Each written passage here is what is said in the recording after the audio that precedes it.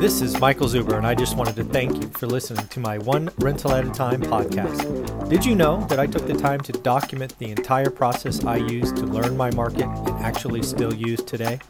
I released it as a $199 online course via Teachable, and it is called How to Get Started One Rental at a Time. With that, you get access to my private Facebook group and can join our group mentoring calls every Saturday at 9 a.m. Pacific. You can find it on my website at onerentalatatime.com. Now on with the show. Hey everyone, how you doing today? If you watched Omar's first video of the day, that was a lot of fun. But at the end of that, he asked an important question. And Omar, do you just want to phrase that question so we can start this one off? Yeah, totally. At what point do you stop purchasing new investments and take care of your existing portfolio or your mini little empire? Yeah. So for me, that has many layers, and we're going to break this down. So first off, first part of that question is, where are you in your growth phase, right? I see real estate really in two phases. I had my acquisition phase where I was either acquiring or 1031 exchanges because I always needed more, right? I wasn't done. Right. Then around year 15 or so, as you know, I kind of saw retirement in the very near future. So at that point, we did hit the pause button for about 6 months and we kind of figured out what we had. All right. All we've done is kept buying, right? We never really went back and evaluated anything. We I love it. That's just kept on buying, right? Next, feed the machine. Yeah, right. Sure. So we paused for about 6 months and we said, what do we want? What do we really like? What do we don't like? How can we readjust our debt? Because again, when we were buying, we were paying 10% interest, right? Oh. Because they cash flowed and we just wanted more, right? We got 100% financing with 10% interest, private money. So we just kept buying. So that's the first thing we did is we went back in and figured out what we liked, we didn't. We sold a couple of dogs, which again, we didn't even look at, right? We had everything we knew what we expected because we documented everything, right? Every house had a plan and we went back and looked over 3 or 4 years. Some were just dogs. We sold. Right. And we just sold. We made the capital gains. We just sold, no exchange. Right. And can I add to that? I mean, can I ask you? Yeah. When you sold the dogs meaning making a net income or a net profit of rent, what, 3,000 to 7,000 a year? I would say the dogs had planned to make 6, so 500 a month, and they were probably making to the tune of 2,500 or so. But really, it wasn't the money. It was they were disproportionately more headaches than they were worth. Got it. Okay. Higher turns, right? Because we had bought them at such depressed prices, it'd be hard not to make money. But it was the headache factor. Got it. Okay. Right? Most of my houses are 8 years. These 2 or 3 houses, I think we sold 3. They had turns every 18 or 24 months. Got it. Okay. Something's wrong, right? The area, whatever, the layout, whatever it was. So we sold a few, we put some money in the bank because again, we were looking at retirement. We wanted to increase the cash position. Right. Then the big thing we did is we looked at our debt and we're like, holy shit, we have millions of dollars we're paying 10% interest on. Millions of dollars. And I'm like, that's a problem. So now so now let's go figure out where we get loans. Holy shit, no bank will lend to me, right? Because I own too much real estate. I'm way past 4, way past 10. What the hell do we do? So at the time, portfolio lending had just started. Okay. We could take 10 and do this. Long story short, I think we found Rocket Mortgage is what we went to. Quicken. Yeah. Quicken, yeah. We went to Quicken and we paid 6.5% interest. That's not bad. No, I mean, at the time it wasn't bad. Today it's probably 5.5, but we paid 6.5 and we were happy to do it. We did 65% LTV. Okay. And what we chose to do is we laddered up our fourplexes. So basically let's say a fourplex had private money of 100 grand. We took it to 250 with Quicken at 6.5, but we got 135 grand. Yeah. Cash. Right. And then we paid off houses because again, we experienced the crash, right? That's a scar that I will never forget. So we on purpose created a set of single family homes owned free and clear, right? I call it my oh shit pile, right? Just in case the world ends, I want to have this pile that theory nobody can touch in theory, right? That's the idea. So that's another thing we did on purpose is we raised LTV on fourplexes and we paid off some houses. But then we kept buying all along. We just tightened our criteria a little bit, right? We never stopped buying. We've added units every year. The criteria got picky, right? Where when I was working, we do good deals. Now we only do great deals to steal what's in my course. Oh, that's smart. Right. So the simple uptick of only doing great deals or only adding great deals to my portfolio just meant the volume goes down. I will always do a great deal. Always. Now, will you do good deals on occasions? On occasion, if there was a special circumstance, like it's next door to a house I already own and I want to control it for some reason, there will be reasons I do good deals, but you can count on great deals. That is for the keep, though. Yes. That is for the okay. Well, only the keep. Right? Yes. Okay. Now, let me ask you about flip. Yeah. Because right now, the demand is there. I'm flipping right now. No question. Absolutely. Yeah. Right. I am flipping. I'm doing FHA flips left, right, and center. Good deals, not great ones, but just good ones that turn. Yeah. Yeah. Deals I can get in and out of, no permitting, right? So carpet paint, stuff like that, right? Easy. Cabinet stuff. I'm not going to add square footage. There is a time where, adding a master suite makes sense. It's not that market. I wouldn't do that today. Oh. Hell no, right? No way. But yeah, I'm still doing flips. We are likely closing on 2 properties this week from wholesalers that will be flips. One's a probate deal that we've had in our eye on for almost a year, and the other one's an eviction that we had our eye on for 6 months because I wasn't going to close it with a tenant. But I did pay the eviction fee, so I spent $1,000 or $1,500. So who cares? But yeah, so we're closing on 2 deals. Both will be flips.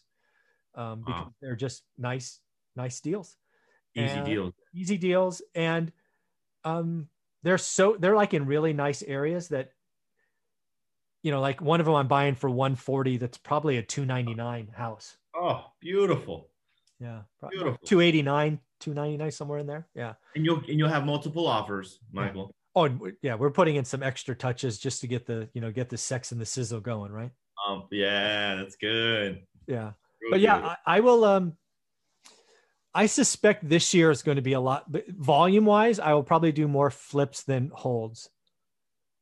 Okay. Just because of the nuttiness, kind of back to your episode 1. I want to feed, because this 18 months, and if you haven't seen his first episode, go back and watch the first episode with Omar, is going to be almost like 2005 and 6 in my market. I have a feeling. Just insane.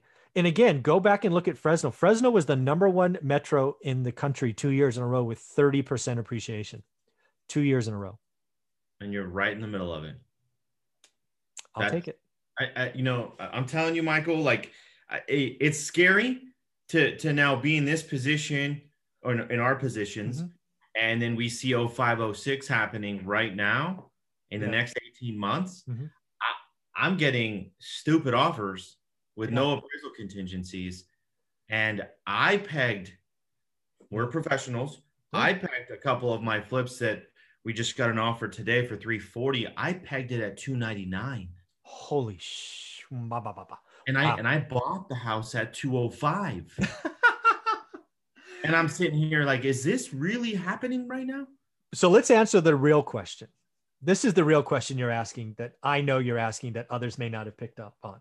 Michael, when do I sell my holds? That's what you're asking. That's what you're asking. So my answer was written in my book. I watch the affordability index. So I don't know what it is in the Inland Empire, but I can talk about Fresno with some certainty. So in California, published by the California Association of Realtors, you know this, I'm saying this for the people watching. Yeah. They've published the affordability index going back decades. In my market of Fresno, when the affordability index goes down, because in California it's down, right? It's 1 to 99, or maybe it's 1 to 100. When it goes down to 20, so 1 in 5 people can afford the average home, the average payment with the average income, I will sell everything. Today, Fresno is about a 48 or a 47. So I have a lot of room to run.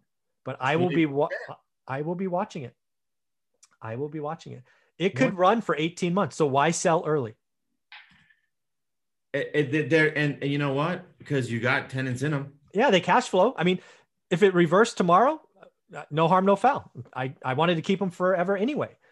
But interest rates stay low.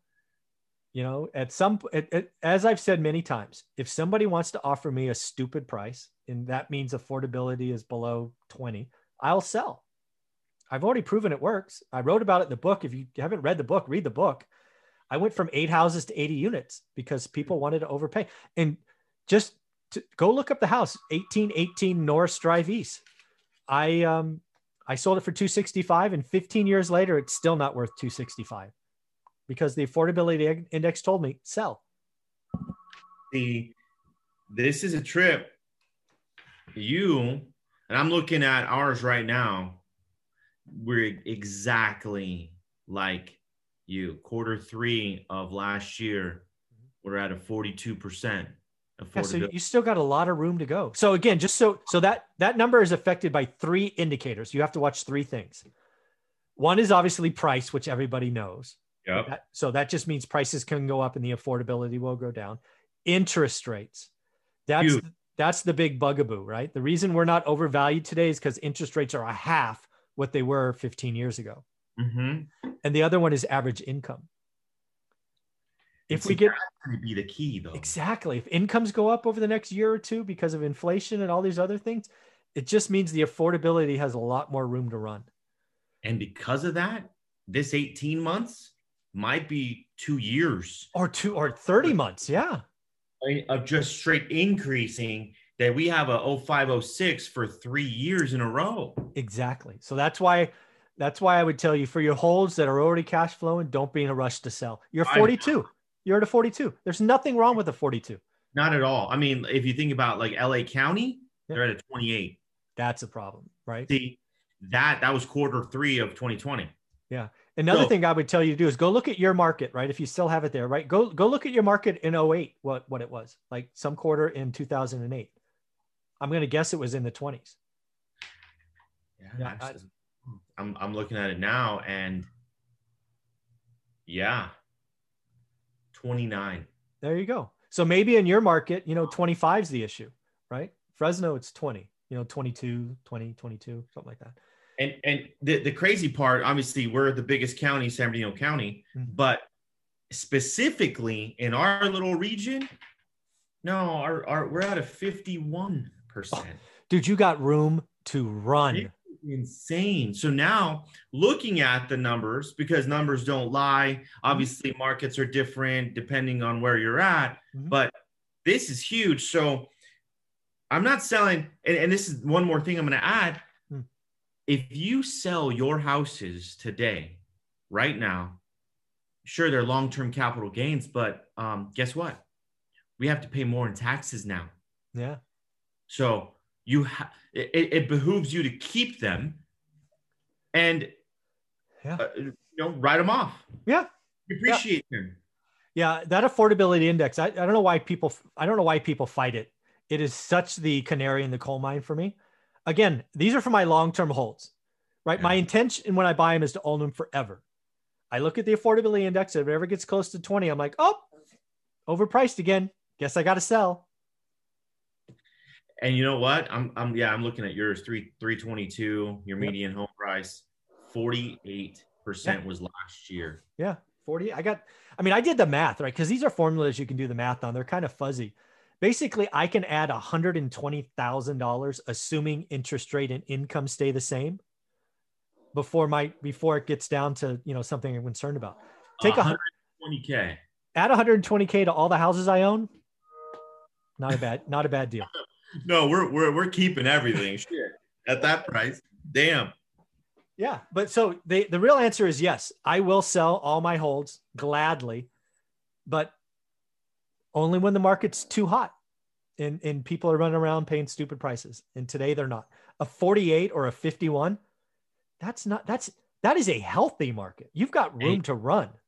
And this is the crazy part. If we're at 48 to 51, same with you, and we're getting multiple offers above list price, 20, 30,000. Just what think is going to happen? Exactly. 100, all those become comps for the next deal, right? and it just keeps moving and moving, and it's like, well, shit. If you want to sell me your house at a subpar number, cool. All right, I'll buy it, put it back on the market, make the appreciation. Exactly.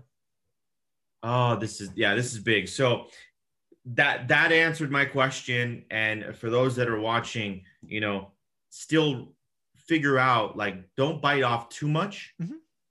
Because I'm an experienced investor. I like to call myself one. Same with Michael. Mm-hmm. But even we get put in a position where, like, oh shit, at least I like to live on the edge all day. And because scared money doesn't make any money. So that's kind of where I'm at. And I wanted your advice on that, Michael. And appreciate that. I think the answer is run. I mean, you do have to govern yourself, right? You never want to have more inventory that your teams can get done. Right. I don't think I would take a deal down unless it was just a great deal. Like, let's answer it this way. I have a couple of teams that I count on. And let's say there was a deal out there and my 2 teams were booked out for 6 months for some reason.